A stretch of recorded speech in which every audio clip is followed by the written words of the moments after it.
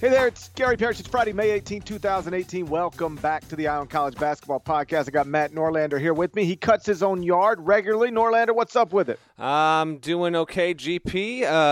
Have spent the entire week being a stay-at-home dad, as I always am, but a solo stay-at-home dad. Quite happy my wife on her way back from San Diego, and I finally get help. You never have more appreciation for your wife than when you have to do the solo parenting duty. JP, I know you are very familiar with this, even though I can't possibly compare to you as you've got 3 to my 1, but it's great to be back with you on this Friday. I can tell you, though, when we only had one, because for people who don't know, I have 3 children, all boys, but they are spread out. We have a 15-year-old, a 4-year-old, and a 1-year-old. So we had one child when we were too young to have a child, probably, and then we had 2 when we were too old to have children, probably. And I can remember when we just had one. And the first time Kelly went out of town and actually left me with our oldest son, who was our only son at the time. He was probably 3 or maybe 4 or 5, because I know that I had to take him to kindergarten the next morning, that whole week. So she was gone for 3 days. And so I was in charge of a 4-year-old, 5-year-old for 3 straight days. And I thought I was going to lose my mind.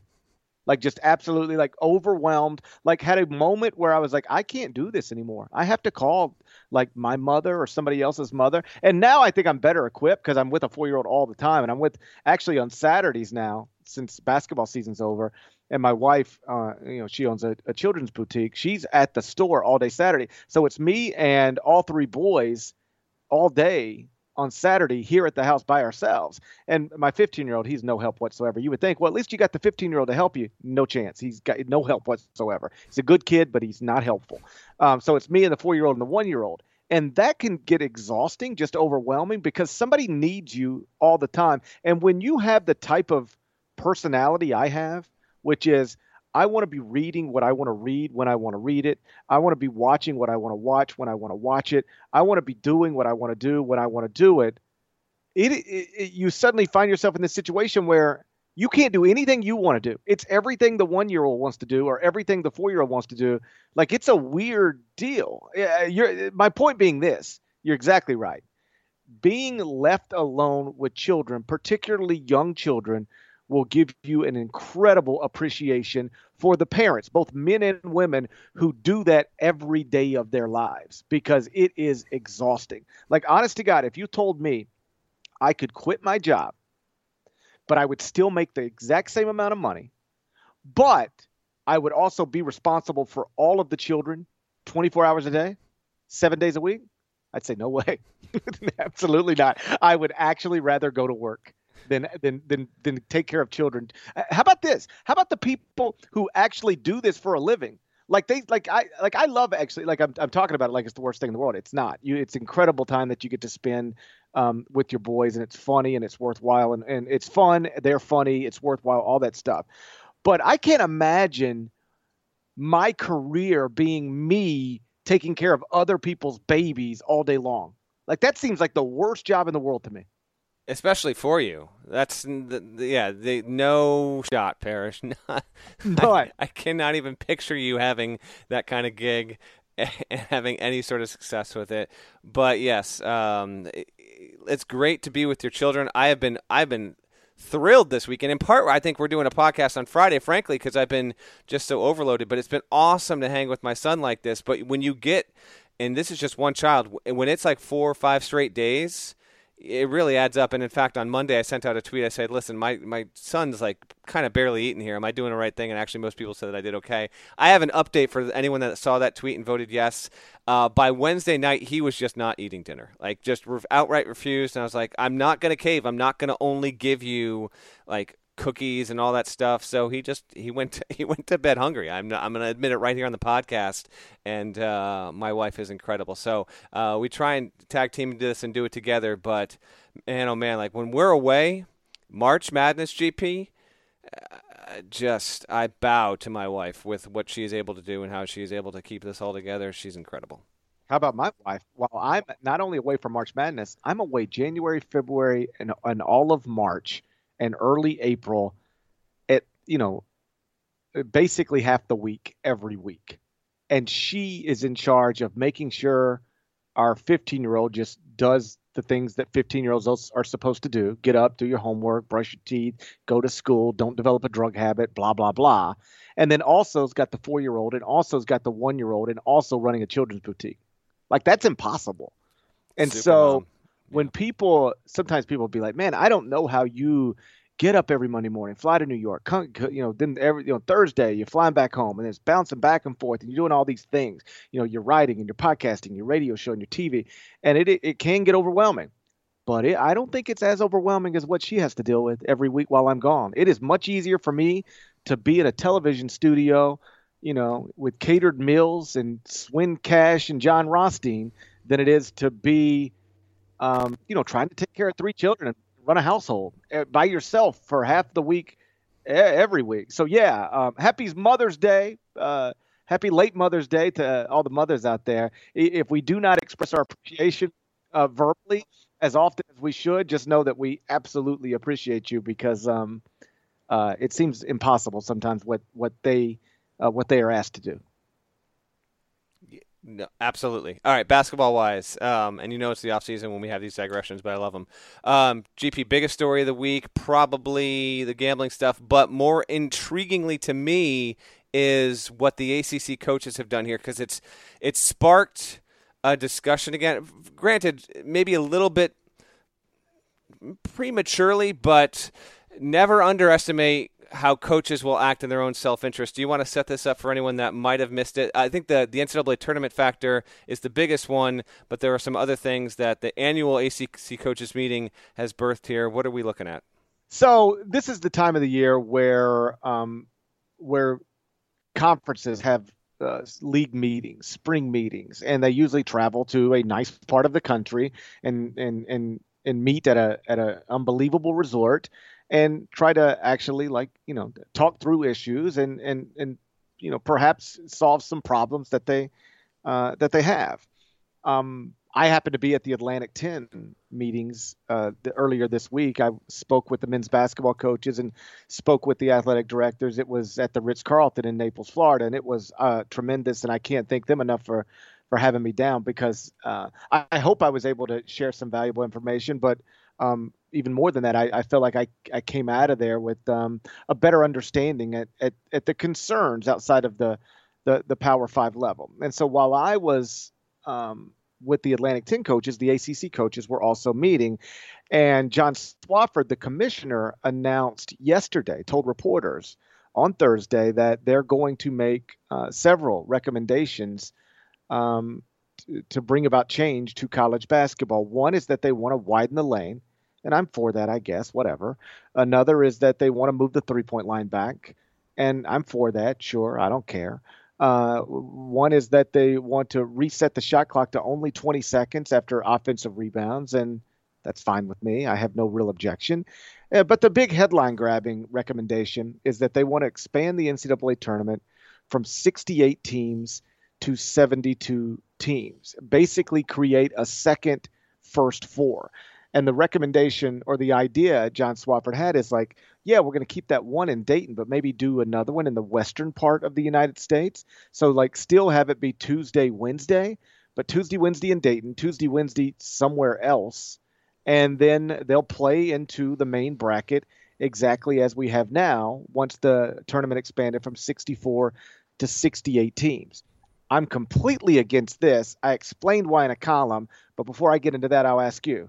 Is there any way this is a good idea? If this were put in front of Matt Norlander, would you vote yay or nay? It's nay all the way. In general, no matter what format you give me, no matter what tricks, bells, and whistles you put on it, I am anti any NCAA tournament being more than 64 teams. I don't like it at 68. I still think it's this weird wart on the tournament, and I fully understand that the first four has given March Madness an element of upset annually. literally every single year since the first four started, one of the teams that gets sent to Dayton wins at least 2 games and makes the second round. You've obviously seen VCU in the first year the first four existed made the Final Four, and so that has actually helped the NCAA's cause there in saying, there are actually good teams here that can win in the tournament, and so when they get sent there, they're proving that they can actually do some damage. Obviously, we get back into the philosophical debate of what you do in the tournament doesn't validate or invalidate what you did in the regular season. To me, that's a separate issue overall. 64 is the absolute perfect number. I so badly wish one day someone will go back to that number. It's not going to happen. In absence of that, can we please put a cement ceiling and the weight of the world on top of 68 teams forever? I don't want any more teams. College basketball already deals with enough crap in the regular season in terms of people thinking it doesn't have nearly enough urgency. And so when you have headlines about going to 72, which is just, it's damn well, and it's a weird number as is, and any number beyond 68 is just going to cause more eye rolling and give more fodder to those who say college basketball is completely irrelevant from November until the first week of March. Don't want it whatsoever. We don't need more at-large teams in. I already don't like the fact that teams from small leagues have to play, and I understand that when you were a 16 and you're playing a 16, you get the units. You technically get an NCAA tournament win, so from a financial standpoint, you are getting money to help both your school and your conference. There's a benefit there, but I've also talked to coaches, multiple over the years, that say it does not feel like actually we're in the NCAA tournament in the true sense and spirit of the event when we play in Dayton on that Tuesday and Wednesday. I cannot be more emphatically against this idea. I wish it was 64. I begrudgingly accept 68, and I outright reject any sort of concept, particularly this is so rich, pun intended, come from the ACC, which has been the best and strongest league year over year over year over year, gets more teams in the at-large picture. The last league that should be asking or pushing for this kind of thing is the ACC, and yet at the same time, it's not shocking. Obviously, Boeheim famously, he might have said 96, he might have said like 132 back in the day. Coaches want more teams in the field. They think it helps their job performance. I happen to believe that's a misguided philosophical notion, because once you get more teams into the tournament, actually, I don't believe that if you get in, it'll simply save your job, because athletic directors aren't completely stupid, and if they see that you're still not performing up to snuff and you've got a 72-team field or an 84-team field or a 96-team field, you're still going to get fired if you're not performing up to expectations and you're losing in the tournament. So that is basically what I've been waiting to say for about 48 hours. Didn't really tweet too much about it. You took the column stuff. I think we're on the same page here. Your thoughts, Parrish? Yeah, we're on the same page. I, like you, prefer 64. It's just a nice, neat number, and it allows everybody to compete in the same bracket, every team that actually makes the NCAA tournament. But you're right, we're not going backwards. Like nothing ever gets smaller. And so, we're stuck at 68 for now, and I hope we stay stuck at 68 forever. Because here's the truth, and there's a lot of reasons I'm against this, but the one you touched on is perhaps the main one. What the first four does is it takes 4 small conference / low major automatic bid winners, and it puts them in what amounts to a play-in game. I know that the NCAA doesn't like that term, but that's what it is. You're trying to play into the main bracket.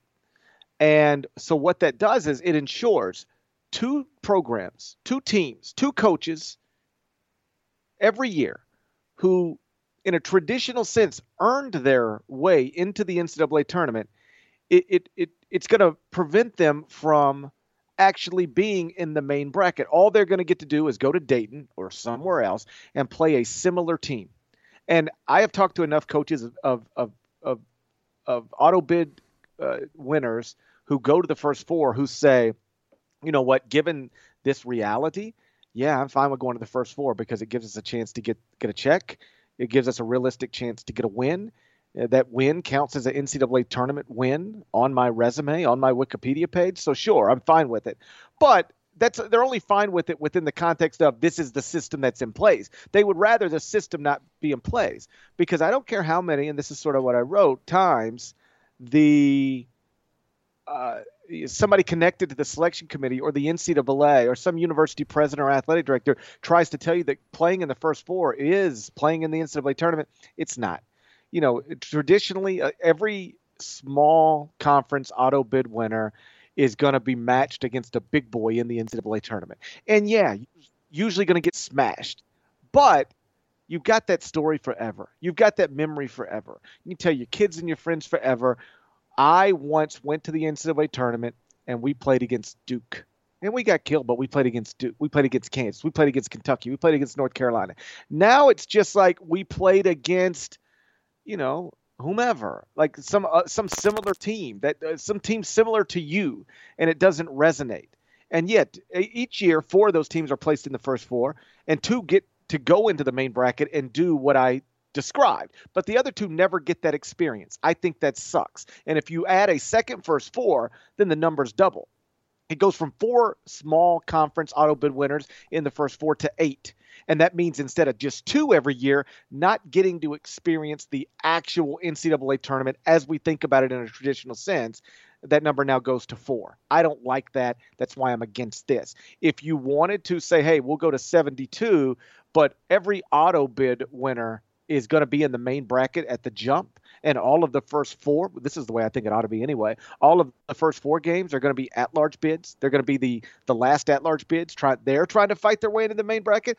I could maybe I don't know that I'd get behind that, because I'd still rather be at 68 than 72, but I would find that more reasonable than shortchanging the small schools once again. And so I'm against it for that reason. I'm against it because it does lessen the regular season. It just does. The bubble expands, and that's not what we need. And I'm against it because it won't benefit the people who need this anyway. It's not going to benefit the Middle Tennessees. More often than not, it's not going to, I should say. It's going to benefit the 9th place team in the ACC, the 8th place team in the Big 12, the 8th place team in the SEC. It's going to benefit mediocre Power 5 schools more often than not. And I looked this up last night. In the past 5 seasons, we've had 5 first fours. And so there's been 20 at-large teams placed into the first four. And 12 of the 20 have come from Power 5. There's 32 men's basketball leagues. 12 have come from Power 5 leagues. And only 8 have come from one of the other 27 leagues. And so it's reasonable to assume that that's the way it would be going forward as well. And so this wouldn't benefit so-called mid-major programs nearly as often as it would benefit mediocre Power 5 schools. And I would submit this and then turn it back over to you. As the tournament is in this current form, there is never a year, and I mean never, a year where a good Power 5 team is left out. Mediocre Power 5 teams get in way more often than good Power 5 teams get left out. If you're good and you're in a power conference, you're going to be in the NCAA tournament. I can't say that for you. If you're good and you're a mid-major, you might get left out.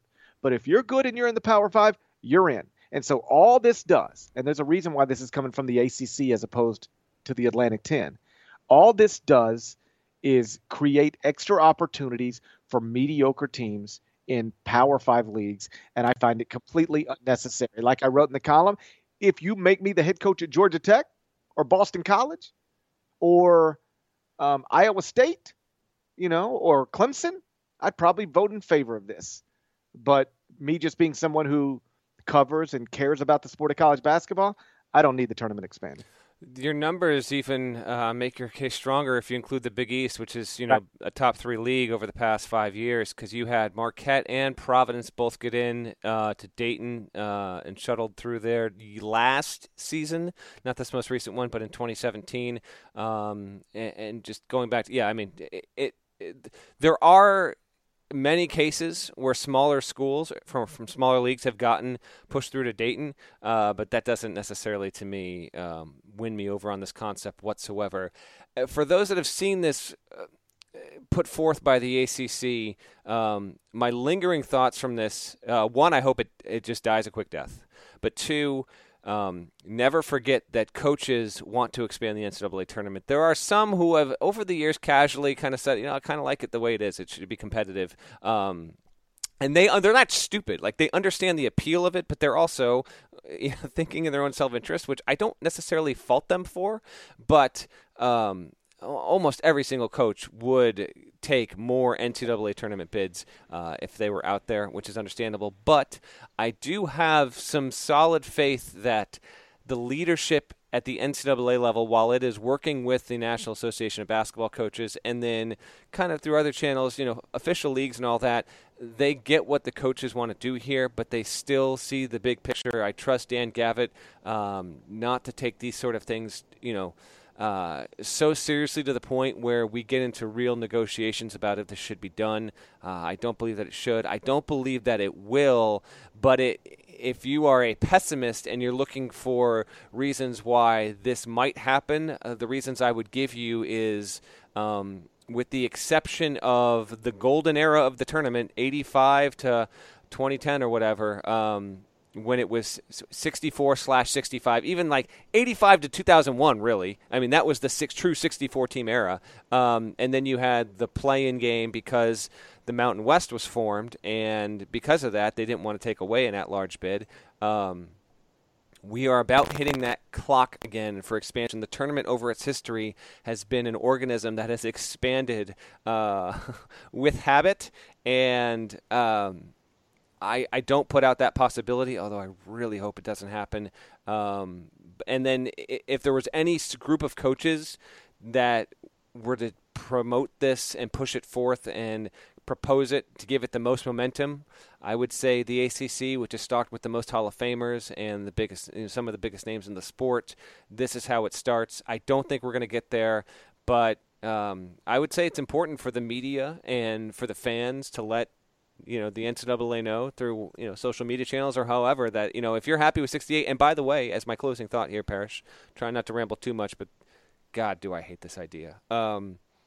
They are aware of public sentiment, and I get the strong impression that most fans are with us. They want it 64. They live with it at 68, and they don't like the idea. Even if you're like the fan of a team, let's just toss a team out of thin air. Let's say you're a fan of, say, Seton Hall, which gets in here and there or whatever. And in theory, like going to 72 maybe helps to Seton Hall. But even if you're an average Seton Hall fan, you still enjoy the tournament for having just taking a little more effort to get in. It's already fairly easy to get in as it is, and I feel like we are truly at a breaking point in terms of this bubble. Like the teams as is right now, just do not let 4 more teams in. Rant over. I'm done with it. I hope this thing dies on the vine. It might die this time, but I do think there will be expansion someday. And for the same reasons there's every other decision in college athletics has ever made: money. The more teams you have, the more games you have, the more games you have, the more inventory you have, the more product you have to put on television, the more money you make, the more tickets you can sell. It'll be about making money. And so I don't know that this recommendation will be approved, but eventually they're going to go to 72 or some other number. And then eventually, and I actually talked about this with the Atlantic 10 coaches down in Naples, eventually, and I don't know if this will be in 10 years or 20 years, but eventually the Power 5 league is going to do their own tournament.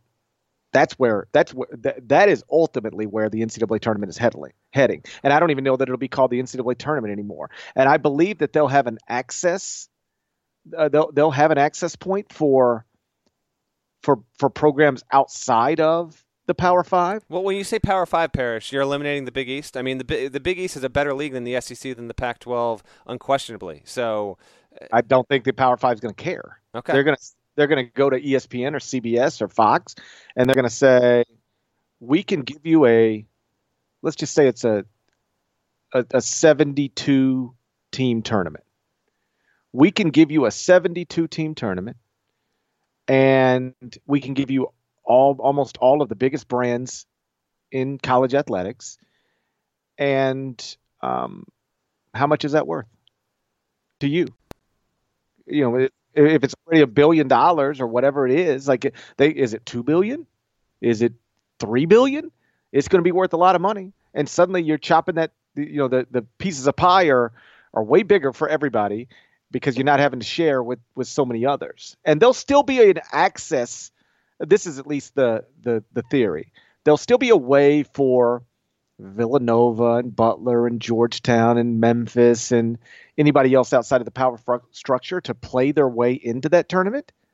But it's going to be a tournament run by the Power 5, owned by the Power 5, where the Power 5 is benefiting almost exclusively. And I don't know if we get there, but I don't think it's an accident that the NCAA is not making money off of the college football playoff, Mm-hmm. and eventually they're going to understand. Eventually the men who control the Power Five leagues are going to make, I think, the accurate reach the accurate conclusion that we can make more money if we do this on our own.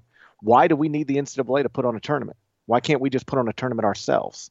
Eventually, I do think we'll get there, and I don't know how popular it'll be, but it'll be lucrative for the schools in those leagues, undeniably. All right, I've not convinced, but let's save that for another time because I don't want to lag on the podcast about that. But it is intriguing, and without a doubt, it's definitely a possibility. Football's not basketball, different things in place, but years, decades down the road, obviously that's a possibility. Let's move on to the NBA Combine. Not to discuss it in any sort of grand way because that's an NBA thing, and we're a college basketball podcast. But there was one development on Thursday that I do think is relevant to the national landscape of college basketball, and that's that Dante DiVincenzo did a bunch of great things and measured well, tested well athletically, basically across the board. 42-inch vertical, measured 6'3.5" shoes with a 6'6" wingspan, and there seems to be a growing opinion that not only is he going to remain in the NBA draft, but he's going to be a first-round pick in the NBA draft. And this obviously affects, the reigning national champions, because I think it's reasonable to assume next season he would be their best player if he returned to school. And I think it's also reasonable to assume that unless he went for 31 in that championship game, he's probably not even doing this. And so his performance on that Monday night in April to lead Villanova to its second national title in a 3-year span is possibly the reason Villanova won the national championship, but it also is going to come with a cost because it does look like now they're losing Dante DiVincenzo. I think that is where we are headed. Yes, absolutely. I think he has played his last game, and quite the memorable one for the Villanova Wildcats. What he has displayed. Here's my take on the Combine. I don't know how truly valuable, necessary, whatever terms you want to say. It does have some value and helps these teams a lot.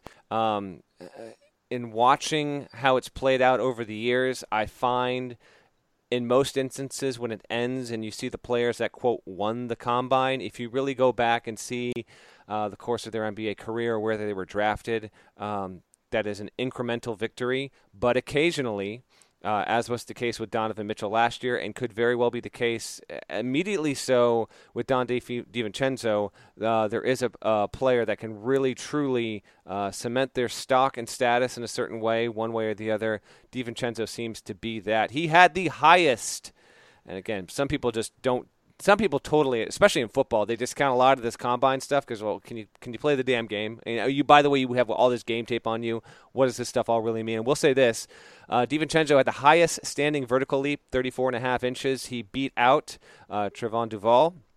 Surprisingly to me, Gary Trent was third, 33.5. Josh Okogie from Georgia Tech, who, by the way, also is doing himself a lot of help there, tied with Zaire Smith. And then the max vertical leap, DiVincenzo and Okogie both at 42 inches. That's when you get the running head start as opposed to standing straight up. They did a great job there overall. So, yeah, DiVincenzo, I think he is gone. I think that does have real impact on Villanova winning a third national title in 4 years, let alone Parrish, how hard it is to do that. I think they need Spellman to return in order for me to seriously consider them to do that, but I think he is gone and really comes about in one of the more surprising turnabouts of NCAA stardom, where he was a comet. If this winds up being what happens, he was truly a comet. Like, he occasionally had some good moments in the season, and if you are a Villanova fan or a devoted college basketball fan, which most people listening to this podcast are, and we thank you so much for it, particularly listening to us in the middle of May, then yes, you knew the big ragu, you knew Dante DiVincenzo. But from a mainstream perspective, DiVincenzo was a bit player, another guy on a really talented Villanova team who just arrived in the national championship game, had the moment of his life, and here we are. It looks like he's gonna and has to be taken in the first round if that's the case. Even if he came back and dominated, You want to take a chance and say, okay, we're going to take him, 22nd, 23rd. Hell, Parrish. Maybe we get to draft night, DiVincenzo goes like 15th. Like, we don't know how high this could go, but I think after what he's done and what he's proven athletically and how good he was, if you really look at his numbers at Villanova, I think he's a lock to be a first-round pick, and I do not think he's returning. Okay, so if they lose DiVincenzo and they also lose Amari Spellman, what are you doing with Villanova in the top 25 and 1? Right now I have him at 3. But that's based on DiVincenzo back, Spellman gone. If we're now agreeing that it looks like DiVincenzo's gone, and I still think Spellman's probably more likely than not to leave as well, how far do you drop Villanova, if at all? Do you drop him for sure? I definitely drop him for sure, Parrish. If it was me, and I don't have your top 25 and 1 up in front of me, I'll tell you what it is. It's okay. Kansas, 1. All right, they're behind him. Give me the teams, and I'll tell you that if I'll put them behind him. So, yes, I put them behind them. Okay, Kansas 1, Duke 2. Then I had Villanova. So right below Villanova at number 4 is Tennessee. Good God, you've got the Volunteers 4th. But they got a lot coming back. Everybody from SEC championship Parrish. team. Oh, my gosh. I would put Tennessee ahead of Villanova if Spellman and DiVincenzo are gone. So, yeah. At 5, I've got Kentucky. And that is based on Quade Green coming back, P.J. Washington coming back, and Ashton Hagen's reclassifying and enrolling. I can't believe wow. All of which I think is I would put Kentucky ahead of Villanova in that situation, but it's very slim. At 6, got Gonzaga. See, I think Gonzaga's going to be better than Kentucky. I'm looking at this, I'm going, do I have Gonzaga too low? So I would put Villanova behind Gonzaga. 7, Virginia. See, Parrish. Virginia was a better team than Villanova in the regular season last year. That is a fact. The Cavaliers were better than Villanova. Who does Virginia lose? Actually, I'm not sure. I know Virginia was the number 1 overall seed, but some of Villanova not being the number 1 overall seed was rooted in injuries. Fair, but you guys still got to account for it, so I understand what you're saying. I think Virginia had a better regular season than Villanova. I think that's true, clearly. I think Villanova might have been the better team all year long. It's just that, they were dealing with Phil Booth got hurt. They were dealing with injuries, and that's when they were injured is when they took their losses that ultimately cost them the number 1 overall seed. Otherwise, I do believe they would have been Big East champs and the number 1 overall seed. Villanova was undeniably more talented. I think Virginia was the better team up until March 10th or whatever. Who does Virginia lose? Let me pull it up. They are losing Nigel Johnson, Hall. But Hunter's back. Hunter, yes, definitely back. Isaiah Wilkins. They don't lose too much. They don't. Villanova does have a good class coming in. Okay, I'm like 50-50. Who do you have after Virginia? It is Nevada, but it's based on the Martin twins coming back, and I think that's probably, I don't know, that's up in the air. Yeah, I would probably, that's where my cutoff line is with Villanova. Right. And they still got to, that's amazing. I'm talking out of both sides of my mouth here, because even with losing both those guys, I would consider Villanova a title contender going into the season. When I look at the teams you have around them in the top 10, yeah. Yeah, I think they still got a shot to go to another Final Four, to maybe even win another national championship, no matter what happens.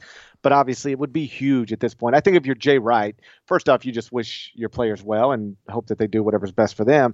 But if you could tell Jay right now, there's no way you can will you take this deal? No way you can get both back, but you can have one back for sure. I think he'd say, yeah, I'll take it. Undoubtedly. Yeah, and good on DiVincenzo. Parrish, can I throw you a couple quick questions about Combine and some prospects? Of course. Okay. Before I do that, I will just quickly inform listeners, if you're curious about who tested best, Here it is real quick. Best and worst. Lane agility, Grayson Allen, better than anyone else. Worst, Udoka Azubuike. The shuttle run, how about Kevin Herter? I greatly underestimated just how athletic he was. He is doing himself some solid stuff here as well. He won out, Azubuike, slowest in shuttle run.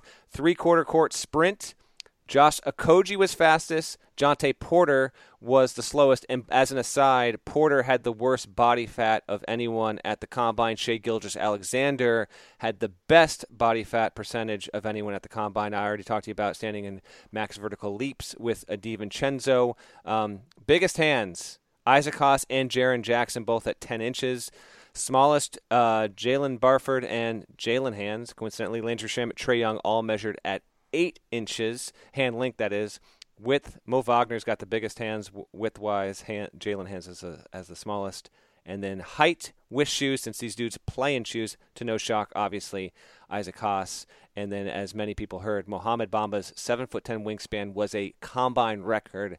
I can't impress upon people just how long Bamba is in person. It's incredible. Haas, by the way, weighed 303 pounds. Trae Young, 177.8, was the lightest of any of the prospects at the Combine. Here's my two things for you, though. I've been fascinated with the coverage of the Combine and the stuff over the past week and a half. I've got two players I want to talk about. I want to talk about Marvin Bagley III, and I want to talk about Michael Porter Jr.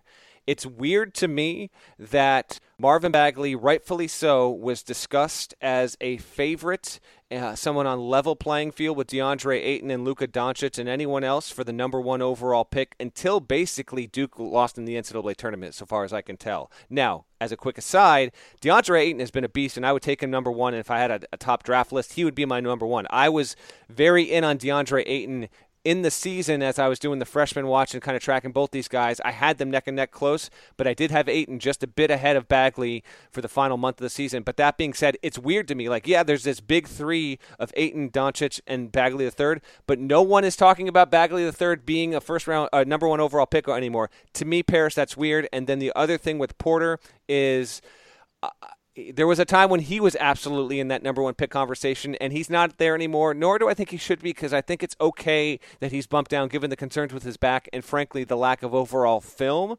But I am fascinated with Porter because I do think that his spectrum is so wide, because granted he was coming off of injury.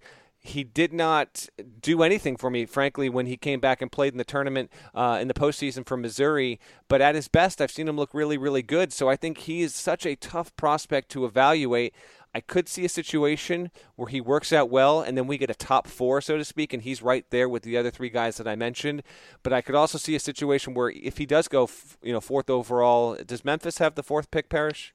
Yes. Okay. If he goes 4th overall, this is a lot of based on him not playing most of the season than what I saw him do at the college level, and he could grow out of that. But if you told me that Michael Porter Jr. was just a total guy off the bench 6 years into his career, and he's been fine, he's in the league, but is nothing like what he once was, it would not shock me. So I just wanted to address both of those guys. I know you've got opinions on both of them, but in particular, Marvin Bagley III, because for a long time you had him number 1 on your mock drafts. What do you make of all this Ayton or Doncic, only those two, and Bagley being taken out of the conversation? I don't agree with it. As you can imagine, we've had a lot of these conversations on my radio show because the Grizzlies do have the 4th overall pick. And before they got the 4th pick, they had the second best lottery odds, which gave them an opportunity to pick 1st or 2nd or 3rd. So we've discussed all these players. Here's what I believe. I understand why most people believe DeAndre Ayton is the top prospect in this draft. He looks different. He's taller, he's bigger, longer wingspan. He looks, his body is amazing. He's built differently than most basketball players. As I've said before, the among the most remarkable things about him is that even on television, when you were watching an Arizona game, he just looks different than everybody else. So I have a high opinion of him. But I don't understand why some think it's crazy to put Marvin Bagley in the same conversation with him. Because here's the truth. Bagley and Ayton have been playing in the same circles forever. And, by and large, Bagley has always been considered the better prospect. Not by everybody, but I think by most. Bagley's always been considered the best prospect his age. When he was 15, it was Marvin Bagley, number one. 16, Marvin Bagley, number one. 17, Marvin Bagley, number one. 18, Marvin Bagley, number one. Reclassifies, goes to Duke, ACC Player of the Year, first team All-American. And DeAndre Ayton was these things as well in the Pac-12, Player of the Year, first team All-American. And they had similar stats, but Bagley shot it better from the perimeter, even though people act like he's not equipped to do that. He shot a higher percentage from three-point range than DeAndre Ayton. The thing with Ayton is the thing people love about Ayton, besides the natural physical tools, is that he clearly has a position. You know exactly what he's going to be. Where Bagley is not built like a traditional center, although neither is Draymond Green, and he's about to win a world championship playing center. And he's not really a natural stretch four, although, again, he shot a higher percentage from three-point range than DeAndre Ayton, a respectable percentage from three-point range, and there's plenty of reason to believe he will improve on that going forward. But, you tell me you've got a guy who's always been considered the best at his age, and he's an incredible athlete, one of the best second jumpers I can remember, and he's got a high motor. I just choose to believe the defensive stuff, and that's where a lot of people have concerns, will work itself out. He may never be all NBA defense, but there's no physical limitations to what he can be defensively. His instincts might be poor, but I think more than anything, his problems at Duke were, he had never been, he never learned how to play proper defense because he never had to. He's always more athletic, a better jumper. He could be in bad position and still recover because he's different than everybody else. And then suddenly you get to Duke and it's time to play, and you've got three other freshmen in the starting lineup with you. And by the way, Wendell Carter's not great either in that end of the court. And so K just went to zone, and I think that was smart. But I'm not convinced Marvin Bagley's a disaster on the defensive end of the court forever, the way some are. Long story, not so long. I would have him in that conversation for the number one overall pick. And if I were running the franchise that was picking first, I think I would pick Marvin Bagley first. Yeah, I would go Ayton, but the margins aren't large, and I just don't get why or how this seemingly happened in the span of a week. It's just one or the other. It doesn't make a lot of sense to me. In terms of Porter, and Memphis is in that 4 spot, so you figure it is going to be right now Ayton to the Suns, Doncic to the Kings, which, by the way, is the perfect storm of this amazing Euro, and then he goes to Sacramento and he disappears for 6 years. I can already see that happening. And then Bagley to the Hawks. Then the Grizzlies, obviously your local team, have their choice. Do you go Porter there right now if his medical stuff comes back, or do you have some of the same hesitations that I do in that he simply just looked a little awkward and obviously still breaking back into who he was when he played in the postseason? I, right now, in my mock draft, have the Grizzlies because here's the way the draft's going to be. If you're picking fourth, and that's where we're discussing from that perspective, when you're picking fourth, I think there's no chance Ayton's available at 4, and there's no chance Doncic is available at 4. I do think there's a chance Bagley's available at 4 because I could see Atlanta doing any number of things, including taking Jaren Jackson, who a lot of NBA people are in love with. So I guess I would break it down this way. Doncic is gone. Ayton is gone. If the Hawks were to take Jaren Jackson, I would take Marvin Bagley if I were the Grizzlies at 4. If the Hawks, on the other hand, do what most expect them to do and take Marvin Bagley, now I'm looking at a group of players that includes Jaren Jackson, Mohamed Bamba, Trae Young, Colin Sexton, Wendell Carter, Mikal Bridges, and yes, Michael Porter Jr. And the point I've made in my mock draft and also on radio is that if my doctors told me there are no issues with Michael Porter, in other words, yes, he did have back surgery, but we have looked at the medicals and we feel comfortable telling you that you are at no long-term risk drafting Michael Porter Jr. than you would be drafting basically anybody else, I would take Michael Porter Jr. Because how about this? If I would have told any NBA franchise, any of the 30, a year ago at this time, next year, you're picking fourth, and I can promise you, you get Michael Porter Jr., would you do it? Everyone would say yes. Every single one. Because this time last year, a lot of people had Michael Porter Jr. as the number one pick in the 2018 NBA draft. Now, keep in mind, this time last year was also before Marvin Bagley reclassified. But the point remains, nobody had him outside of the top 2 or 3. Nobody. And now you could get him at 4. If the medicals check out, I would take him. Because I don't know if you saw the quote from him last night. He was at the Combine, and Michael Porter Jr. said this, quote, "I played against all these guys. They're all great players, but I'm the best player in this draft. And I just can't wait to show what I'm capable of." And that might sound outlandish, given that he only played, 3 games in his one season of college basketball. But you and I watched him 2 summers ago, and the summer before that as well. And he was awesome. And he looked like exactly what you want a combo forward in the NBA to look like going forward. He can be that true, aggressive, score at all levels small forward, or be a small ball 4, stretch 4, whatever you want him to be. Like if somebody would have told you a year ago, in 6 years, Michael Porter Jr. is going to win a scoring title in the NBA, that's not a crazy thing.